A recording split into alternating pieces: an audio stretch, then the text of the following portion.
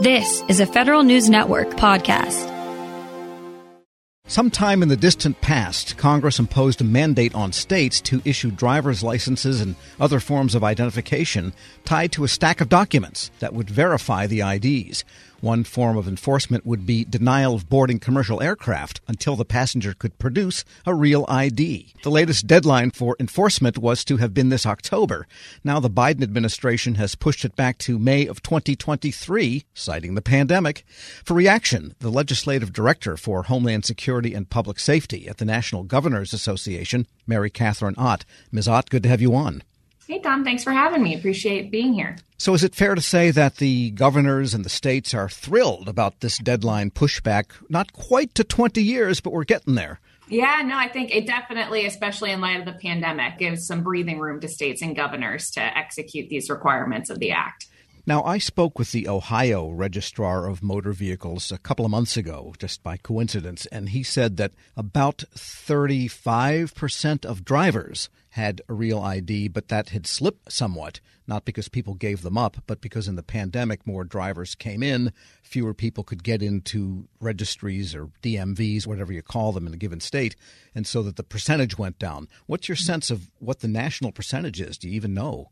Well, I don't have the specifics, and I know the Department of Homeland Security for at least the past year has been working with states and territories individually to get their percentage rates. So there's a back end reporting to the department on that issue. But I would say from hearing from states, that is a huge concern and probably a trend across the states and territories of when you have DMV closures, when you have Department of Health closures, or you might need to go to get your birth certificate requirement, it makes it a lot more difficult for individuals to go in and get their real ID. And in a given state, does most of this burden actually fall on the motor vehicle registries, or are there other departments that are involved? Not everyone in the world has a driver's license.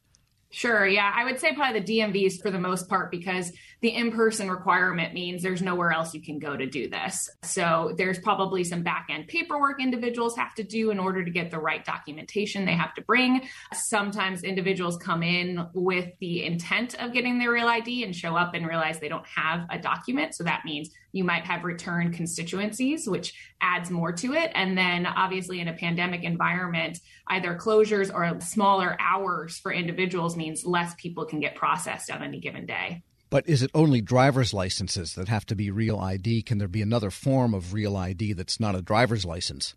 From a standpoint of real ID means that driver's license. So that context is specific to real ID. However, in the intent of either getting to federal facilities or getting on an airplane, which is probably going to impact individuals the most, passport suffices. And I think that's one messaging point, that if individuals have an active passport, that, hey, wait a little longer, use your passport to get on the airplane. And I think you can also use your global entry ID as well as documentation to get on an airplane. Got it. So otherwise, it is the DMVs then that have been the main burden agency for all of this. Correct. And I haven't looked into Department of State, and DHS might know this better, but I'm sure there's been an uptick in passport applications as well, potentially, maybe not during the pandemic, but leading into this. And it's possible we might see more of that with people being eager to go travel if they're vaccinated and kind of getting out of town. Well, I don't know about passport issuance, but they certainly have a big backlog that built up from applications during the pandemic, and the State Department is working that off right now, too. We're speaking with Mary Catherine Ott. She's Legislative Director for Homeland Security and Public Safety Issues at the National Governors Association. And so what will states do now that they have a much later deadline? Is that going to make them lax because no deadline has been met yet in these many years since Real ID was passed? What's their strategy here? Sure. And every state's probably going to address their challenges uniquely. That's the great thing about states and territories. They have different approaches in terms of how they execute federal law. The one big issue here, the one big thing that's going to help across the board is that the COVID package at the end of last year included what was called the Real ID Modernization Act, which basically brought the Real ID Act up into the 21st century. So if we think about in 2005, where technology was to 2021 and where technology is now, is there and are there ways to improve the execution of this act? So individuals who might not have a social security card, it now allows for other documentation with your social security number to be utilized when you show up at the DMV. Additionally, the Department of Homeland Security is implementing and doing proposed rulemaking to figure out, is there technology for better kind of paperwork requirements and uploading paperwork, which if that happens, states have to then obviously purchase equipment or technology to actually execute that. So really this extension allows for Real ID modernization to happen. It gives us more time for states to both talk to the Department of Homeland Security to say, here are some techniques and approaches that we found that are successful to help individuals better be able to come into our DMVs and be able to get this. It also created the opportunity for the Department of Homeland Security to do a national campaign, so an education campaign. You think about Real ID. Well, an individual who's not tracking this issue is going to say, I have a Real ID. What does that mean? So now you have the opportunity to educate people back in the states and territories to say, here are your requirements. Here's where you can go. Here's a link to your DMV in your state to understand what requirements you need and what documents you need to bring forward. And then probably critically, most importantly, is that yes, after 16 years, there's still going to be individuals who are either in rural areas or more remote areas who are either not aware of this requirement, or it's a challenge to get to your DMV, or it's a challenge to get your birth certificate, whatever requirements it might be. So you can tap into those constituencies a little bit more with more time. I know that Maryland last year had really implemented these mobile DMVs to get out to those rural and hard to reach individuals. So hopefully we'll see a little bit more of that. So all in all, it's kind of better technology, better implementation, and then better outreach. And you mentioned a lot of paperwork that's needed, and so they would have to scan this stuff and make it into a digital file and upload it. And there's many shapes and types of documents, so you can't just stick it in a regular scanner. And that gets to be complicated physically. Long term, is there any thought coming from any of the states or from DHS for doing this whole thing electronically so that you could have the equivalent of a derived credential, say, on a smart device that would maybe a barcode or some kind of a thing that, you know, the passenger manifest would have the database of people that are supposed to get on that plane, so you don't query the whole country every time someone gets on a plane, but then your smartphone would be the Real ID. Sure. And I think, that Real ID Modernization Act allows the Department of Homeland Security to explore that opportunity. So usually through rulemaking is probably where we would see that, and looking to modernizing that identity vetting system. So right now, again, the way that the department interpreted the law from 2005 through a 2007 regulation was that you had to be physically present. But some people might say, well, do you really need to do that? So now it's an opportunity to explore those technologies to find a way maybe to do more online work for it. And then additionally, it allows the department to look and explore the whole mobile driver's license you might see. Some states are moving to that right now. So that gets to your point in terms of if you have a smartphone or some sort of electronic device that would allow you to have that mobile driver's license. The act also allowed for the department to explore those options. Of course, I guess if you can lose a wallet, you can lose a phone too, so you're right back where you started. But basically, This pushback to May of 2023 then is seen as good by your constituents. Absolutely. And I will fully admit we were prepared and starting the whole process as to whether or not the states needed to make that ask again. So kind of preempted our need to actually formally ask for another extension. But I think we all recognize the pandemic was a very unique circumstance. And when, as we mentioned already, if people can't get into their DMV, they're not going to be able to get their Real ID. Saved by the virus. Mary Catherine Ott is Legislative Director for Homeland Security and Public Safety at the National Governors Association. Thanks so much for joining me. Great. Thank you so much. We'll post this interview at federalnewsnetwork.com/Federal Drive. Hear the Federal Drive on demand. Subscribe at Apple Podcasts or wherever you get your shows. Welcome to the Lessons in Leadership podcast. I'm your host, Shane Canfield, CEO of WEPA. I'm thrilled today to be joined by Rick Wade, Senior Vice President of Strategic Alliances and Outreach at the U.S. Chamber of Commerce. Previously, Rick was a Senior Advisor and Deputy Chief of Staff to Secretary of Commerce Gary Locke. He worked closely with the Obama administration, and he also worked with Commerce's Economic Development Administration to foster regional economic development in distressed areas and with the Minority Business Development Agency to create jobs through the growth of minority-owned businesses. He received a BS from the University of South Carolina and an MPA from Harvard University. Rick, welcome, and thanks so much for joining me. And thank you so much for having me. Look forward to the conversation.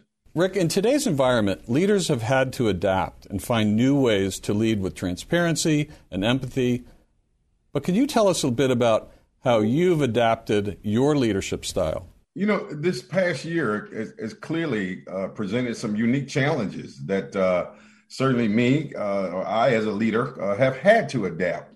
You think about a pandemic, for example, that has placed us in probably one of the most challenging circumstances is sort of lead in a virtual world now. I've not been in my office for nearly a year. And the idea that we don't have the human interaction, which I think is very important when you think about the empathy that is a very important value of leadership. So trying to lead from a virtual environment, Shane, and be empathetic and be sensitive to the needs of others has presented terribly difficult challenge. One of the other defining moments, I think, in our time that has dictated a change in leadership, if you will, was the murder of George Floyd. I think it created a whole different consciousness in America and certainly within me about the importance of being empathetic in the way I lead, to be inclusive, to be to lead in a way in which you're very sensitive to the impact of your decisions on others across our community. So it certainly has been a challenging year to adapt, but I'm happy to say that I'm still here and we're moving forward. Perfect. Throughout your career, what have been some pivotal moments or lessons learned that have shaped the leader that you are today? You know, there have been so many moments, Shane. I grew up in rural South Carolina. Quite honestly, at a time when I saw what legal segregation was. I wasn't able to go to an integrated school until middle school, being bused across town. And I remember, as strangely as it may sound, in 1979, I wanted to run for vice president of my student body at Lancaster High School, a rural school. And I had to run on the ballot as vice president black, literally. And there was another candidate who ran as vice president white. And the irony of that story is that the following year, I ran for president and I won overwhelmingly. That was a lesson for me in leadership. And the lesson there was, perseverance, have the tenacity, have a vision, and overcoming barriers. And I didn't let the idea that the construct that I had to run as vice president deter me from reaching my bigger dream, which was to represent students. So I know that perhaps may be a small example of leadership, but it really did define how I view myself, the vision that I have, my willingness to fight for change. And that was the beginning. I think that set the foundation of how I lead. And there have been so many other moments. One of the most defining moments for me personally was the massacre at Mother Emanuel Church in Charleston, South Carolina. A very close friend of mine, Senator Reverend Clemente Pinckney, who lost his life. And it conjured up, again, these issues of how deep the divide in terms of race in America is. But it also inspired me to lead even more and to lead harder and to lead with diligence and vigilance to help close that divide. So there have been so many defining moments in my career. I will tell you, even after the murder of George Floyd and my role at the U.S. Chamber of Commerce to galvanize the business community, inspired by that tragedy. And now we have a whole broad, historic, sweeping, what we call equality of opportunity initiative that I'm leading, that I was inspired to develop. And we're bringing together corporations from across America to address what we call equality of opportunity. So my point there, I think, with all of these moments, they've all been pivotal moments at different parts of my life, my career, my journey. And I've seized those moments to make the best of them of what I could. It's fantastic. It's a great, great answer. Many stories. Thank you very much for sharing that. Who is the most impactful leader in your life, and what quality did you admire about them? I can't say that I had just one, but I would tell you the one person whose historical leadership has inspired me the most, and that is the leadership of Dr. Martin Luther King Jr. And there's so many attributes there that are consistent with my values. But the one part of his leadership was vision. And I mean, the idea that you can have a dream, which we often define and think of his big "I have a dream" speech. But I think that's a really important attribute of leadership, Shane, that you can sort of see beyond the challenges of today and see a better future for people and for yourself. So the idea that leaders have vision, despite the challenges, is seeing a forest despite the trees, it's seeing an opportunity despite the barriers. And that attribute, I think, is one that I embody. I mean, I'm very optimistic, despite the challenges, despite the circumstances. So the whole notion of vision was a very important attribute that I learned and that I've tried to emulate from the leadership of Dr. King. Wow, fantastic. And as someone who's got an extensive background in federal service and out of federal service, what advice would you give to feds looking to develop leadership skills? And you can talk about mid-career, senior career, early career. What comes to mind there?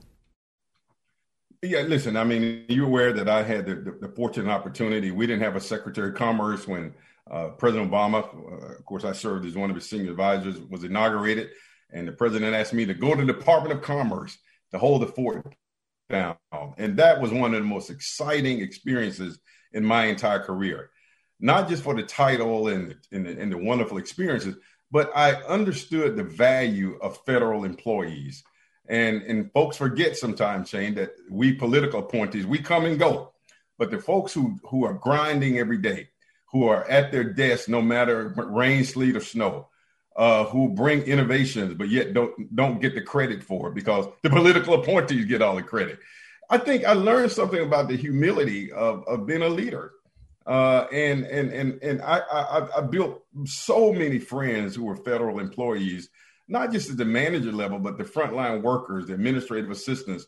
And I was very deliberate. I mean, one of the things that I was most proud of, strangely enough, I was that guy, even though I was senior advisor to the Secretary of Commerce, and my office was on the floor, the top floor. We call it the blue carpet, Shane. But I made a deliberate point to go eat in the cafeteria every day, as many days as I could, just to sit down and talk with employees. And I grew from that. And there were so many times where I took their ideas back to the blue carpet and said, and I told the Secretary Locke, you got to go down and sit down and talk with regular, common, everyday folks. They're in the cafeteria, not in the dining room on the blue carpet. And so he started doing that. So the point is, I think for me, the advice that I would give is to continue to do the hard work. I do think that we should do a better job in government in providing the kind of admiration for those workers as we do the high level appointees.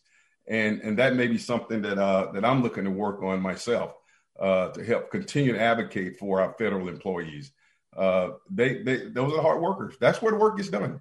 And so I think that's a lesson for me. If there was some advice and counsel I could give, is to continue to do your work, but we have to do our work as leaders of these agencies to create ladders of success and reward and admiration for the hard work that they do.